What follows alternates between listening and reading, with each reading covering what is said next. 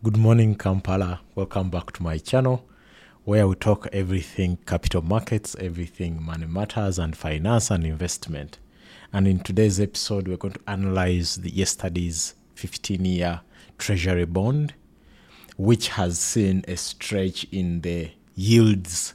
And many people who have invested were already asking me, if the yields have crossed 16% for the 15-year bond, how come we are being charged more than what we wanted to invest and that component of the premium? But before I go into that, I wanted to kind of remind you, today I'm hosting, and if you have been following the conversation about the circle and especially YSEV, so we had a conversation with the CEO of YSEV, Mr. Kisule, and I'm hosting him tonight on the X Space to have this conversation live for the greater good of the financial community, the circle community. I believe there is a few things which he is going to share, which are good for the members outside YSEV, members inside YSEV, and also for all those who belong to either an investment group, a savings group, a circle, anything. So please tune in. It's going to be an amazing conversation. But back on today's topic, for those who invested in the Treasury bond for the first time, congratulations.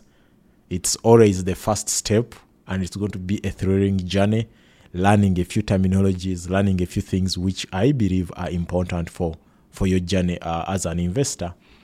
But let's start from the fact that the 15-year Treasury bond, for those who invested, will know by now that the yield is 16.3, which is very sweet. And the cutoff price was 102 for every 100 shillings that someone would have invested.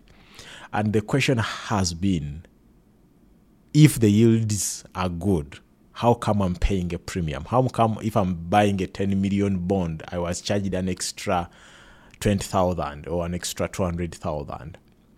It's because when it comes to investing in treasury bonds, we always have to understand when a coupon is paid. The 15-year Treasury bond that you bought in last paid a coupon on 30th November, and it was going to pay a coupon again on 30th May 2024, right? Which means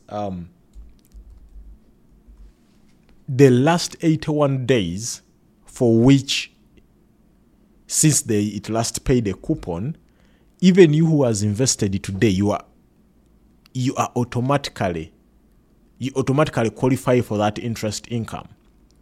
So I'll give you an example. They do not count the day you invested, which means today, so they will count the 180 days and pay you just that. They count the days that bond last paid a coupon. So you might have paid your money today and acquired the bond on 22nd February 2024. But because there are these 81 days for which this bond has been running and accumulating coupons, you automatically get qualified with those. So the money they will pay you in 30th May 2024 automatically is part of that you would have earned.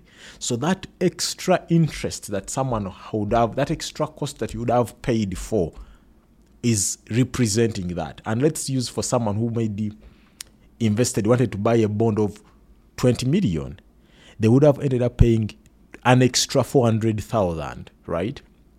So the actual cost for their 20 million bond would have been 20 million and 400,000. But because on the auction day and the settlement day, there are 84 days that have passed since the last coupon was paid, and I've said for this type of bond, it last paid a coupon on November 30th, these 84 days automatically qualify this person who has invested the 20 million to earn and accrue for 738,000. So you realize you paid an extra 400 to get a benefit of 730. Now, yes, you have paid the cash of 400, but you have automatically qualified for a 730. That means the actual bond, which is the 20 million bond, you bought it at a discount. I don't know if you understand what I've just said in that regard. So that because you bought the bond when it last paid a coupon 84 days ago, you automatically qualify for all the daily interest it has accrued since 1st December up to today when the bond has settled in. And for a 20 million bond, automatically you qualify for 738 that will be paid on 30th May. So the actual bond, the 20 million bond, you bought it at 19.6, which is a discount. So the 20 million bond, you literally bought it at 19.6, and that is reflected in the fact that we are seeing the yield being 16.3% over and above the coupon rate. Every single time, and if it makes this a little bit complicated, every single time you see the yield higher than the coupon, it means, even if you can't compute the accrued interest or understand the language, it means the bond you bought it at a discount. So for those who have advised, and I've always told them, when you go to buy a bond, especially if you are buying from a secondary market, care so much about the yield. It drives everything else. So, and the good thing when it comes to this is that we are entering 16.3. It first happened 2 weeks ago when the government of Uganda through the Bank of Uganda did a private placement through the primary dealers, where we first saw for the last 6 months treasury yields for 15-year bonds crossing over the 16%, 20-year bonds crossing over 16.5%, 10-year bonds 15.8%. That private placement, because it was not scheduled, and the government through Bank of Uganda needed a lot of money, it meant they had to lower the prices of the bonds and increase the yields without necessarily impacting the coupons. And since then, the yields have stabilized into those new ranges. And if the anticipation is to go by, yesterday we read an article in the Daily Monitor that the government is planning to borrow around 13 trillion in next financial year, both in the domestic market through the treasury bond and external markets. It means if the appetite for the government continues like that, what we are going to continue seeing are yields either staying as high as they are. 16 point something for 15-year bond is extremely high, extremely good. It's recommendable for people to invest in such yields. It's not risky. It doesn't shout that the economy is struggling, but it kind of assures someone that they are going to literally get back their money in 5-6 years within a 15-year period, and they enjoy the profits for the last 9 for the remaining 9 years. So because of the private placement that created the yields to increase to the levels we have seen today, and the anticipation that in the coming months the government might continue to just increase their borrowing and appetite for their domestic borrowing, we anticipate that yields might continue rising, or at least remain in the ranges there where they are, in the 16% range for the 15-year bond and the 20-year bond. So for those who are sitting on the fence, or for those who have been asking what is the best time to invest in treasury bonds, I think the coming months are going to be interesting. We're going to do quite a few episodes with my colleagues on all those to explain some of the things. But for those who invested yesterday, congratulations. That 16.3% is a sweet yield, and it kind of gives you the energy to start thinking, because in 30th May, you'll be getting your first coupon. And then from then on, you're going to be getting your coupon every 6 months. At least for some of these things, that's the assurance that you know when the cash flows are going to come and when to plan for them and how best to maximize your investment in this kind of products. So it's It's good news. We're going to continue monitoring what is happening in the treasury bond world.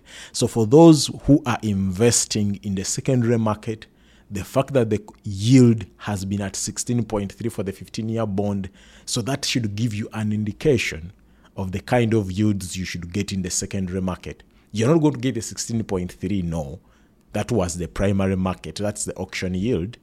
But depending on how much money you are investing in, the yields you shouldn't be too far away. You shouldn't be paying a premium you shouldn't be paying for. So, and if you do not understand that, reach out to a financial advisor. There are quite a number of people who understand this kind of product and this kind of investment.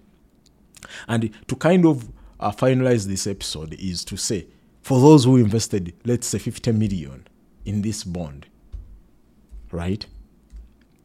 And you paid around 51 million, which is very good. So you know you have paid 1 million extra as premium, but indeed you did not pay premium because you automatically qualify for the accrued interest of 1.8. So actually you ended up buying that bond at around 49 million. So you have saved out $1 million, and that's what we call a discount. So on this particular type of bond, and that's because of the nice yield that we have received. So starting 30th April, you'll be receiving a gross coupon of 4 million, of which when they take off tax of 10%, of the 4 million, you receive your 3.6. Every 6 months, you're going to be receiving 3.6. I always encourage people, the holy grail of finance is all about compounding. If you get that money, do not spend it. Put it in a unit trust for it to grow. Even if you invested just 10 million or 5 million, 5 million will be getting a 360K. Put it in a unit trust, any of the unit trust. Or for those who can, invest back into another treasury bond every single month. The government Bank of Uganda is offering a primary bond. Or even when you go to the secondary market, to the bank you are dealing with, you can easily buy any type of bond. Keep investing. Invest in the capital markets. You might not be the entrepreneur you are, but you can be an investor. And the best way to start investing is investing in capital markets. And so far in Uganda, the best capital markets, the stock market is there. It's starting to take off. It's starting to have a little good liquidity. We shall get an episode and analyze that. We are starting to have, the Unity Trust is almost hitting a 3 trillion shillings in assets under management. You have to ask yourself, how much of that is yours? If they are hitting a 3 trillion, which means they are paying over 300 billion in interest income, how much of that is coming to you? Think about that for a second.